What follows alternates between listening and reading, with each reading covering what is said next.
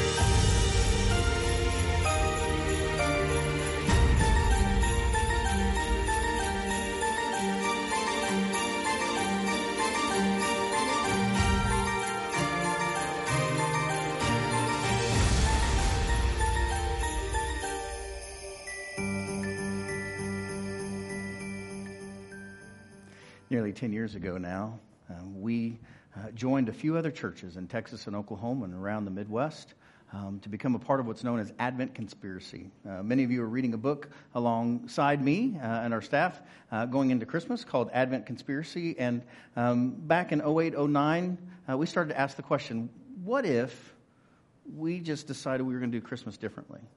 What if we took one less present, spent less on our families, less on our friends, and honored Jesus on his birthday? Because, by the way, in case you didn't know this clue, Christmas is Jesus' birthday. Do you know that? Which means it's not your birthday. But we sort of, if we're not careful, we actually treat Jesus' birthday as our birthday, don't we? And wouldn't it be weird if you went to a birthday party and you got all the gifts for the birthday person? You see the weirdness in this, right? I mean, it's sort of an odd deal. And here's the really cool thing, and we'll talk a lot more about this next week. And that is because this church decided nearly 10 years ago that we would just begin to spend a little less. Now, the last few years, last 5 years, we've actually asked that we would spend at least $1 more on the mission offering for the things that Jesus cares about on his birthday than we do on ourselves. And in the last 5 years alone, this church has given $836,000 outside the walls of this church. Nearly $1 million in 5 years from our little church right here in Edmond. And it has done things like bring life-giving water to people in El Salvador and Guatemala. We've got a team there right now putting in what I believe will be our 22nd and 23rd water well in less than 10 years. How cool is that? That's pretty cool. That's good. Yeah, you can clap for that. You're actually changing lives, saving lives, making a difference in the world. But you can't do everything, can you? We can't do everything. There are limited resources. And so if we're actually going to participate in the transformation of the world, we have to choose to spend less. Right? So we want to invite you today to be free, to actually enjoy Jesus' birthday, and to feel free to spend less. It's okay. There is not a strong scriptural warrant for giving gifts at Christmas even. I know, like, whoa, we'll talk about that more in just a second. So if you'll take your sermon notes out, I want to let you know this.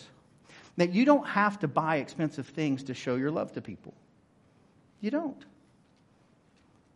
But you do have to pay attention to them. That you do. And my fear is that we're doing this backwards. Have you been to Walmart lately or shopping or around and watched a grown adult give a 2 or 3 year old a phone that cost $900 as a toy? You know you have. You see it all the time, right? You see somebody give their iPhone, right? Look at what those cost, and they just give it to them to play with. And just to do whatever. And in the hopes that, right, that the child shuts up or leaves them alone or gives you a moment of peace. And it's not just for the little ones, right? Any of you all have a surly teenager? You know that if you get them the latest Xbox game, you're going to get 4 days of pass, right? Till they get every character in the game, right? You're like, whoa, freedom. All I got to do is get this game and, we can be out of town for 3 days. They won't know. Right? So we actually can live this out backwards because there's this tension between convenience, pleasure, ease of life, and relationship. Isn't there? And my fear is that more and more in the West, we choose ease of life, convenience, comfort over relationship. I mean, if you just laid out those 4, which would you choose? It depends on the day, probably. And we're beginning to struggle. So here's what I really want you to know. I want you to know that. I also want you to know this, that you are more than a consumer. Will you say that with me? You are more than a consumer. You are. Much more. You were created for much more than that. As a matter of fact, you are a child of God. A child of God. Made in His very image and the very stuff of heaven. Higher than the angels, the Scripture says. And that is precious. Look at somebody around you, if you can, and say, you are a child of God. Tell them, it's really important that you know that. You are more than a consumer. You are a child of God. Bryce, I'll tell you, you are a child of God. Okay, good. Okay, you guys got the same row there. All right? This is so important that you know this. All right? Because the world says, I love you for what you can do for me. Isn't that true? That's what the world says. I mean, try going to your boss tomorrow and going, hey, I want you to just love me for loving me. Don't expect anything from me from now on. Just love me. You are on your way out. Right? No, the world says, I love you for what you can do for me. What you can do for me. And if we're not careful, without thinking about it, we'll start training up our children to believe this as well. Any of you all say to your kids, you better be good or Santa won't come. He won't give you presents. That's terrible. I mean, think about what you're teaching your child. We would like for you to behave and suck up to a stranger so that they'll give you presents while they break into your house at night. This is a terrible narrative. How about you say to your child, we'd like for you to be better behaved so that you can be a person of character, carry our family values. How about that? That works as well. Right? I mean, we have to be really careful about this or everything becomes transactional. God says, Jesus says, I love you because you're mine, not because of what you can do for me. And that's why I get so nervous when I hear pastors and preachers and people say things like, oh, God needs you to do this. No, He doesn't. He's God. God is all powerful. God doesn't need you to do stuff. Now, it would be a good idea for you and the world if you did do some of the things that Jesus said to do, like all of them. It'd be a much better place. It'd be heaven on earth. But make no mistake, God is not up in heaven worried to death about you doing your part. He knows. He's all powerful. And He's good. And He says, I love you because I love you because I love you because you're mine. Because you're mine. You know, Chantel and I had the amazing privilege of going to the burial site of St. John, who wrote the Gospel of John and 1 John, 2 John, 3 John. And it's up on the top of a hill that overlooks Ephesus, the modern city of Solchik now. And it's from there that he writes these words. From Jesus' lips, he writes these down. He says, I do not call you servants any longer, because the servant does not know what the master is doing, but I have called you what? Friends. Right. Because I have made known to you everything that I have heard from my Father. You did not choose me, read it with me, but I chose you. You are mine. Jesus chose you, chose humanity, chose all the world to be in relationship, chose those disciples. You are loved because you're loved, because you're loved, because you belong to Jesus. And He chose you. You need to know that. And I hope that frees you to really worship fully at Christmas. It's easier said than done, though, isn't it? In this culture, this time, every billboard, every magazine, every screen time, every radio commercial, I mean, they are telling you that if you don't spend then you're not American. If you don't spend, you don't love your wife. Gee, many Christmas. Between Christmas and Valentine's Day, I mean, you think if you don't buy your wife a 5-carat diamond, you're a schmuck, right? I mean, it's terrible. It is terrible. It's a terrible thing. The way people manipulate and fear and say, look, if you can't do this, then you're not as good as, right? So here's the thing. Did you know this? There's a few problems. The first problem would be this, that we are expected to spend how much on Christmas? What do you think? Any guesses? Oh, come on. Give me some good guesses. $1,000. Deb is our finance chair, and she is spot on the money. Look at that. She guessed it straight up, $1,000. Now, that's actually low for Edmond. It depends on who you talk to. Diane Sawyer is going to put it about $700 on average in all of America, from the very poorest to the poor to the very rich. There's another organization that puts it, I think it's Gallup, at $885, which they say is down a bit. There's an American Research Group that says it's $992, which is aptly up a bit. But 33% of folks are going to spend more than $1,000 at Christmas. And you happen, if you live close to the church within about 8 miles, you live in the richest zip code in the state. And you're expected to spend really probably closer to $2,000 will be average around here. Between $1,500 and $2,000, because you happen to live in the area that does that sort of thing. Do you know how much you're going to spend this Christmas? If you don't, that's a problem too. You need a budget so you know how much you spent. Because, now this is where the crazy train just really goes on down the track or off the rails or whatever analogy you want to use. And that is that shoppers in the United States, they rack up an average of $1,054 of debt every year. So if you're $4,000 in debt last year in November, you were $5,054 in debt in January, according to Market Watch's report last January, looking back at Christmas of 2017. So isn't this weird that if you only spent $800 at Christmas, you're actually $1,054 in debt? Because the spending, once you get that going and you're just spending, you don't know what you're spending, you're doing that whole thing, it actually just becomes like part of your lifestyle, part of your habit. And you're spending money on New Year's and on parties and on this and on that. And next thing you know, you're spending more money than you even have.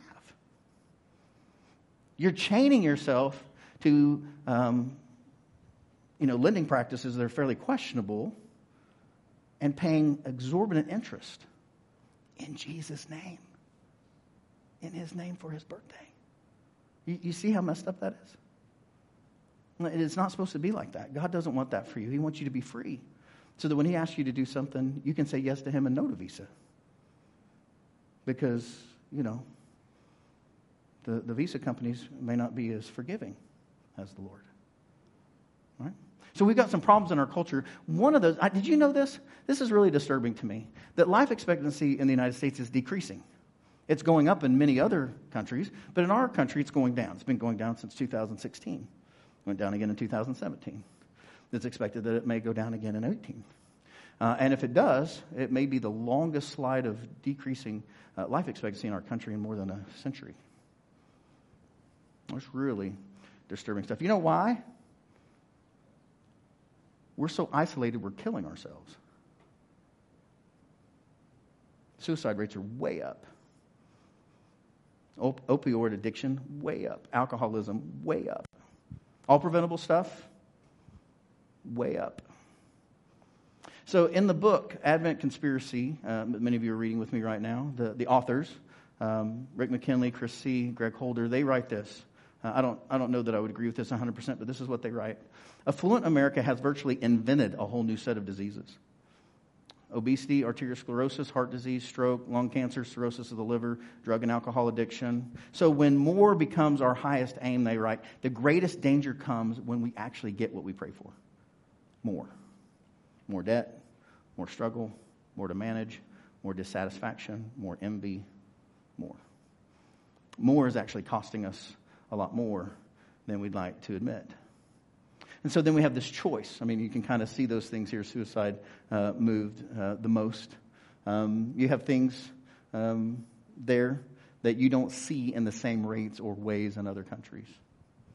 One of the things that will be remarkable to you if you happen to travel internationally, as Chantel and I have for putting eyes on different work that we've been doing, or our Israel trip last year, is you don't really see obesity in other countries. And you'll go 4, 5, 6, 7 days and you'll think, I haven't really seen a large person. It just doesn't exist. The food's very different, first of all. Most of it's organic, grown there, eaten there. There's not a middleman in the same way that there is in the States. Less preservatives. There's all sorts of things around that. But you could argue, and you can argue about it if you want to, but the author argues that much of the things that are killing us and killing us more quickly, it's not about birth rates. Birth rates and mortality rates for babies are fine. It's about what our adult choices are, about how we live, what we eat, what we drink, how much we sit.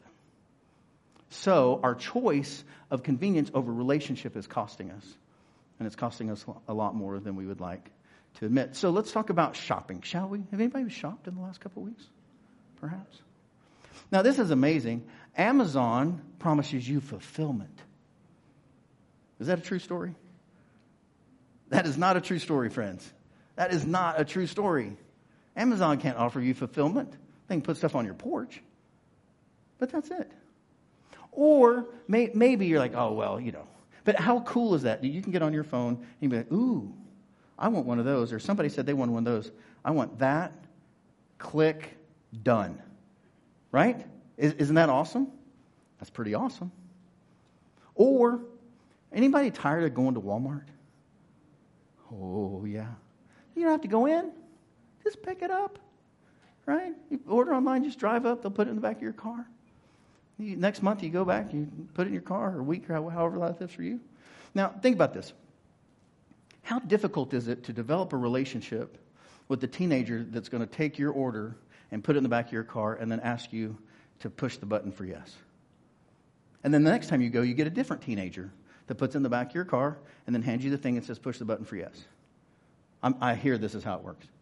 So, or the next time you go and they put this stuff in the back of your car and you hit the button for yes. Oh, and you have to switch out this or that, right?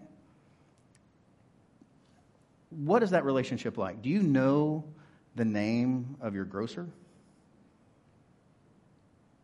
Do you know the name of the person that services your car? Do you know the name of most of the people in your life? Or are they just a convenience to you? Or it's a cheaper option for you? I mean, we do this stuff without thinking. We just live into it. We think it's normal because that's how people live. That's how super affluent Western people live. We had an eye-opening experience last Saturday. We went to the market in Turkey, in Ephesus, in Selçuk.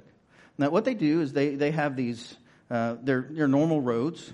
A lot of it's cobblestone because it's ancient, right? I mean, it's from the times of Jesus.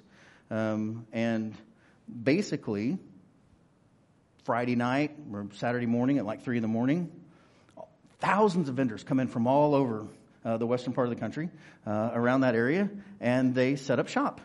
Some of them with shoes and some of them with clothes, some of them with nuts that they've picked that week, others with tomatoes and jalapenos. And the mandolina oranges were just amazing, fresh. They're in season. And you go to what they call bazaar, what we would call a bazaar, and the strawberries and the bananas. I mean, they just bring it there. And here's the thing.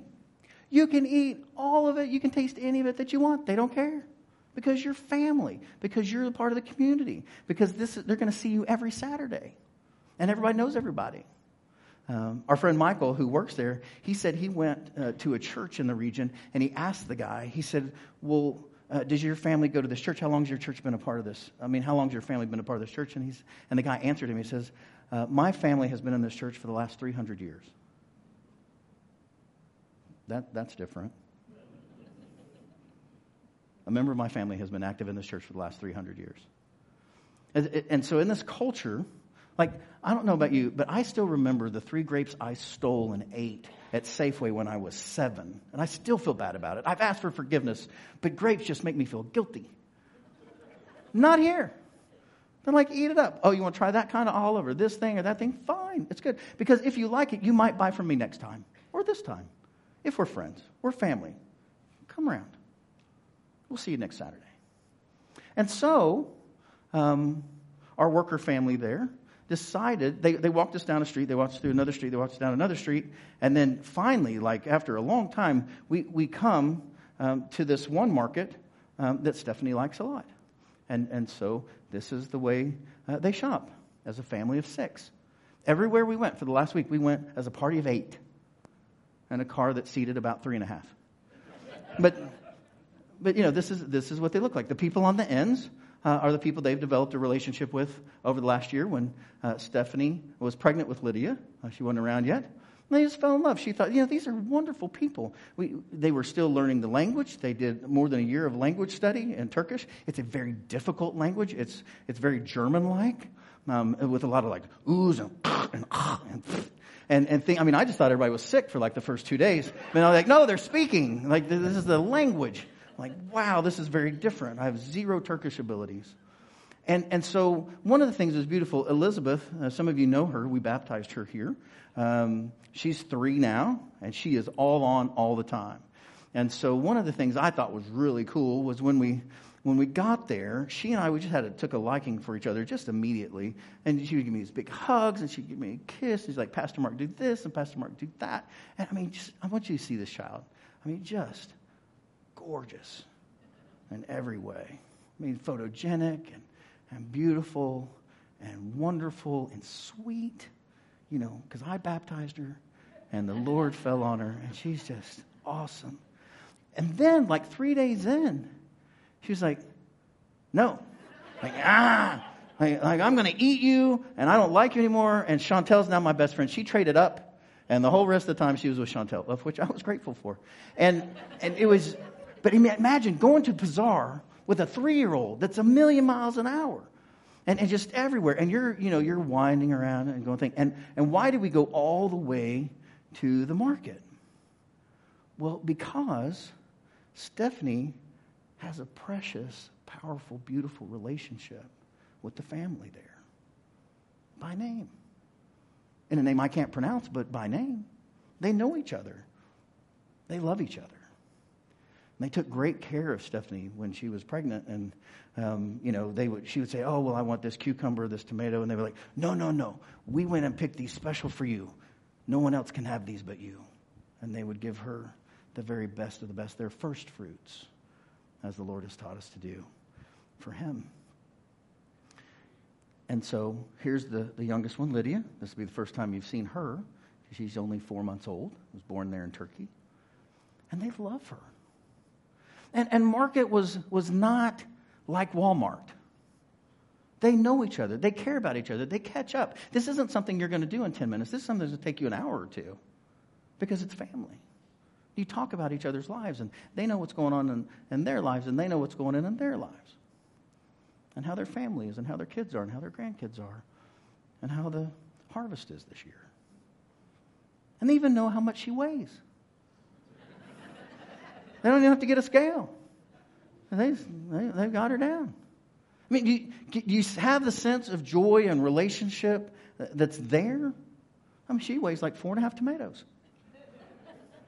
And while I don't understand all of it, I don't understand the language. I don't understand how important and vital it is to be able to have that kind of a relationship, to go from simply a customer, a consumer, and somehow cross a line into family. I don't understand all of it. But I know it takes time. It takes repetition. It takes intentionality. It takes patience. It takes hearing from God.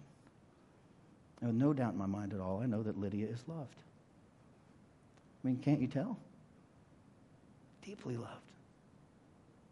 By people who know zero English. But they love her. They know how to care for her. They know how to feed her. Because our people are a stranger in their land. And they care for them. That's what humans do. Since we saw them last, Caleb has become a pastor's son Our friend Michael has become a pastor of a church there. It was a part of a church that I visited 3 years ago when I was there. And so I went to go see the work that they're doing. It's really incredible work, important work. And it's slow work. I don't know if you know this about Turkey, but it's about 97% Muslim, about 0.2% Christian, not even 1%. And so imagine going through a town, going through a country where there's no Christmas, only winter, as C.S. Lewis would put it in the Chronicles of Narnia. Always winter, never Christmas. They do have a few trees up, but they'll call those New Year's trees. And here's the truth about pastor's kids. When you become a pastor's kid, you're on the payroll, right? Although they don't get paid because they don't have a work visa. They're not allowed to get paid over there, right? So they can just be. They can be residents over there, but they can't get paid. So he does what our folks do. Well, not everything they do, but you get the point, right? And then his older sister, Emily, is 13 and a half. She's very clear about the half, right? And she here is translating from Turkish to English on the fly. On the fly at 13. I mean, that's impressive, isn't it? It's one of 4 languages that she's speaking at the moment. She's working on. I don't know the other 2. Her Spanish is not as good as her Turkish or English, but 13 and a half. And Neşe is a Turkish believer there. She's the Turkish pastor. Michael is the English pastor. And so when Michael does what he does, he's translated one way. And when Neşe does what she does, she's translated back the other way. What's your 13-year-old doing today? I mean, that's something. In our name, by our grace, by God's grace. And, of course, Michael does a thing that pastors do. He puts up church decorations. Just the life of a pastor of a small church. And I think as I look at this and as we experience this firsthand for a week, all 8 of us together, that I began to get a sense that maybe there's a better way. You see, we talk about culture shock as you go over there, and culture shock as you come back, and it is true that your guts are never the same either direction. If you've been close to me today, you know that I'm a tooting machine these days because the bacteria is just all a gas, so to speak.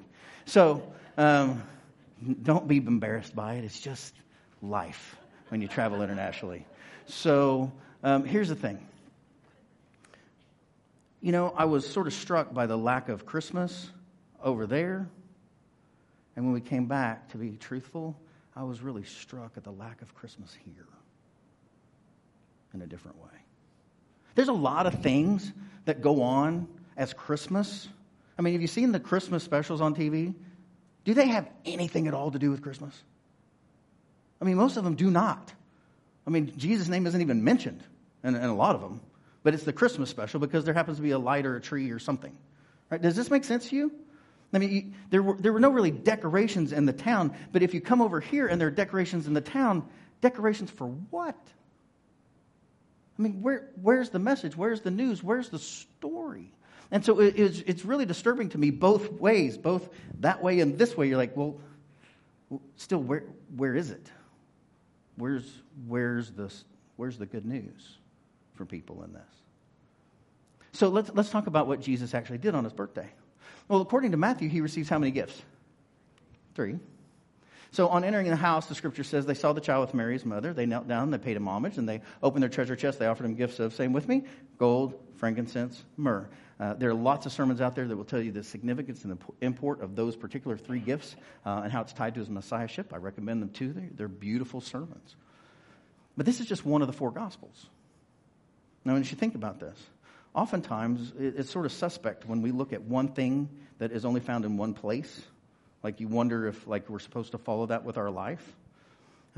We do this with things in the Bible all the time, right? So if you know it's really important in the Bible, it's often repeated 2, 3, 4, 5, 8, 20 times.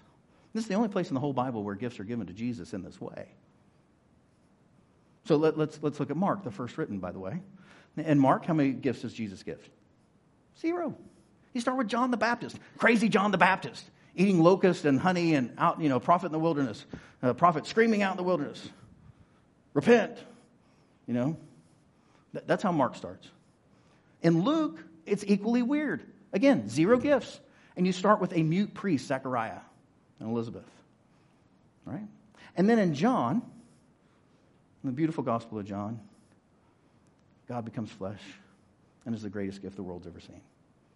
This comes to us. But the gift is God himself and Jesus. So this is not prescriptive. It's just an idea that I want you to play with. What if we chose to give 3 gifts and receive 3 gifts at Christmas as a way to remember our place at the manger? Our place at the manger. Now, here's the thing. If somebody gives you your 4th gift, don't be a jerk and be like, oh no, I'm a Christian, I'm only getting 3. No, of course not.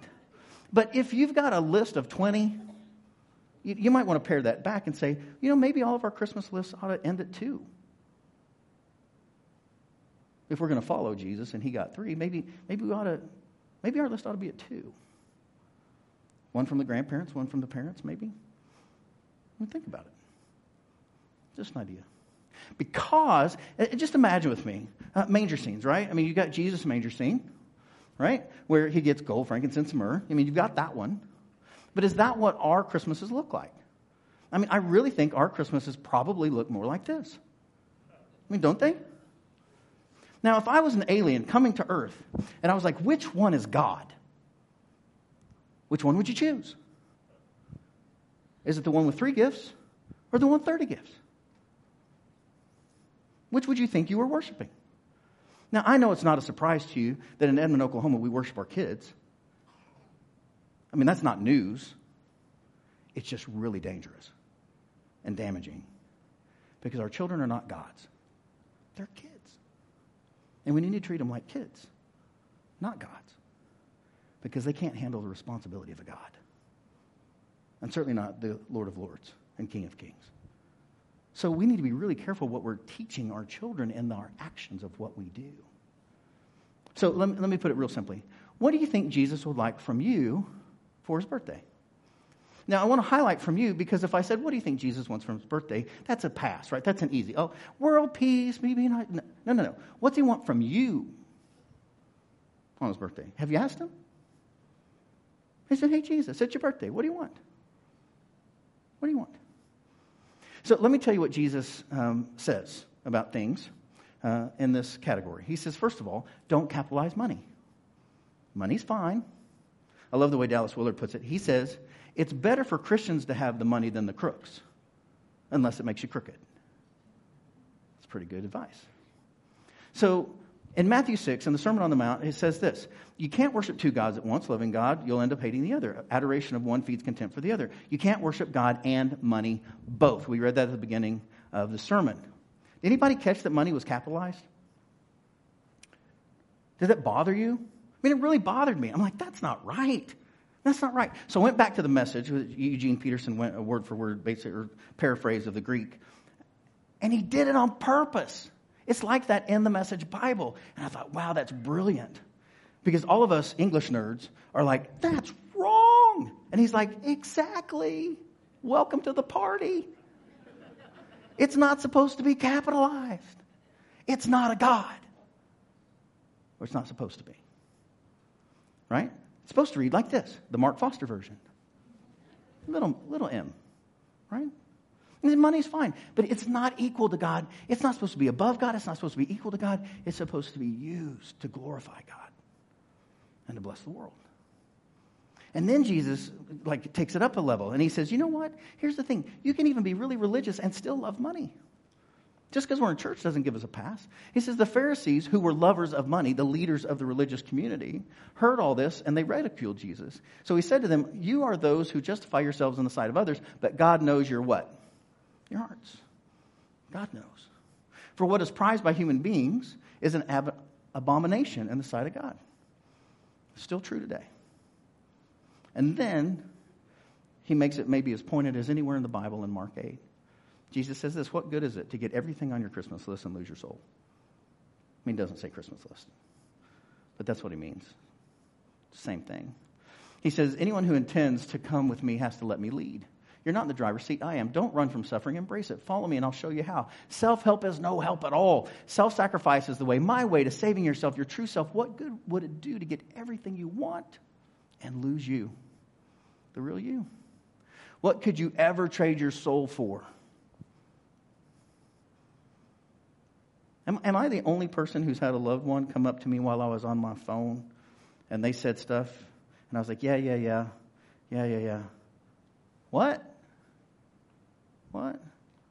Because my soul was completely focused on my own pleasure and interest and not on the people around me. I know it's just me. It might happen to you one day. But here's the thing that our founder John Wesley says. He says, every command in Scripture, he says Holy Writ, but every command in Holy Writ is a covered promise. You can do this, friends. You really can have life that is life. You can. And when Jesus commands it, we can do it.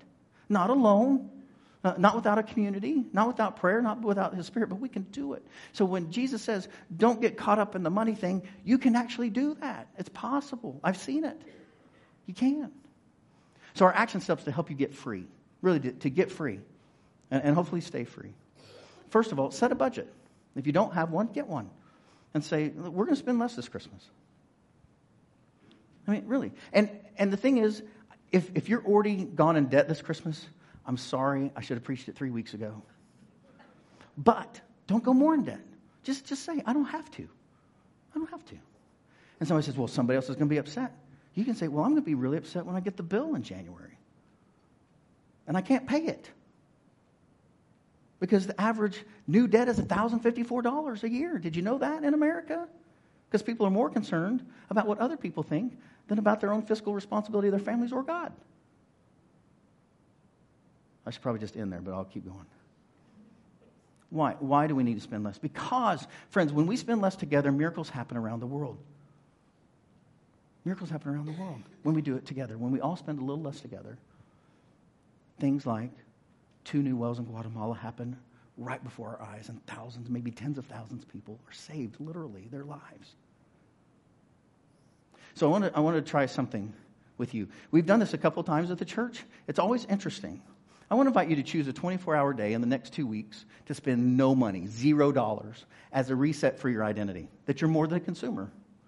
Now, I put 24-hour day because I know some of you are like, well, that's not hard. I'm not going to spend any money between 2 and 5, like 5 days in a row in the morning, right? So 24 hours a day, like a whole day. And buy your food early and just say, no, I'm not going to pay any bills that day. We're not going to get gas that day. We're not going to eat out that day. We're not going to rent a movie at home that day. We're not going to go to the movie. We're not going to eat popcorn. Whatever. Go a whole day without having to spend money. When you're sad, you don't have to go to the mall or buy an ice cream or whatever. You can actually just be like, no, I can survive. And I guarantee you will be. You will be alive the next day, having spent no money. No money. And then this is interesting to me. I'd like for you to play with this. Use every advertisement as a cue to honor Jesus. So when the advertisement comes up, think, well, that's interesting, but I'm not paying attention to that. I'm going to pay attention to Jesus every time. So I don't know if you've seen these or not. I hear they come out this time of year. December to Remember sales event. Now, if that's your idea for your pastor, that's fine. But other than that, I'm teasing. What if, when you see that pop up, instead of thinking about that or wishing for that or like, oh, I wish Chantel would get me that. I don't. But, can you just say, I'm more than what I drive. God says I am. I am. I'm more than what I drive. And when the super sexy angel Victoria Christmas commercial comes on, first of all, repent. And then remember that you're more than your underwear. You are. You're more than your undies. And when the Crown Royal whiskey commercial comes on for Christmas, because everybody thinks you ought to get your grandma drunk for Christmas, in Jesus' name, think, no, the Lord has made me for more than that. I'm free of that. Thank God He's made me free of that. That makes sense. You realize we are living in a crazy world. And so you just have to turn it back to God. Let Him redeem it. And then finally, very simply, just ask Jesus what he wants for his birthday. Give it to him. And it probably won't be a thing. It'll probably be much harder than that, or maybe easier than that. It might be something as simple as call your grandma. Forgive your husband. Play with your 3-year-old all day without screen time. Outside. I know, sounds terrible, doesn't it? But yeah, I don't know what God's going to say to you, but whatever it is, it'll be good for you because it's a covered promise. It's a blessing. I invite you to step into it. Let's pray. Lord God, we thank you that all your promises are good. All your commands are blessings. And help us to live into them. And we ask, Lord Jesus, that you'd come to us now. Give us the power and encouragement to be free of the world's demands. And to be free in you and free indeed. And we know we can only do it with you, and so we pray the prayer you taught us, saying, Our Father, who art in heaven, hallowed be thy name. Thy kingdom come, thy will be done on earth as it is in heaven. Give us this day our daily bread, and forgive us our trespasses as we trespass those who trespass against us. And lead us not into temptation, but deliver us from evil. For thine is the kingdom, and the power, and the glory forever.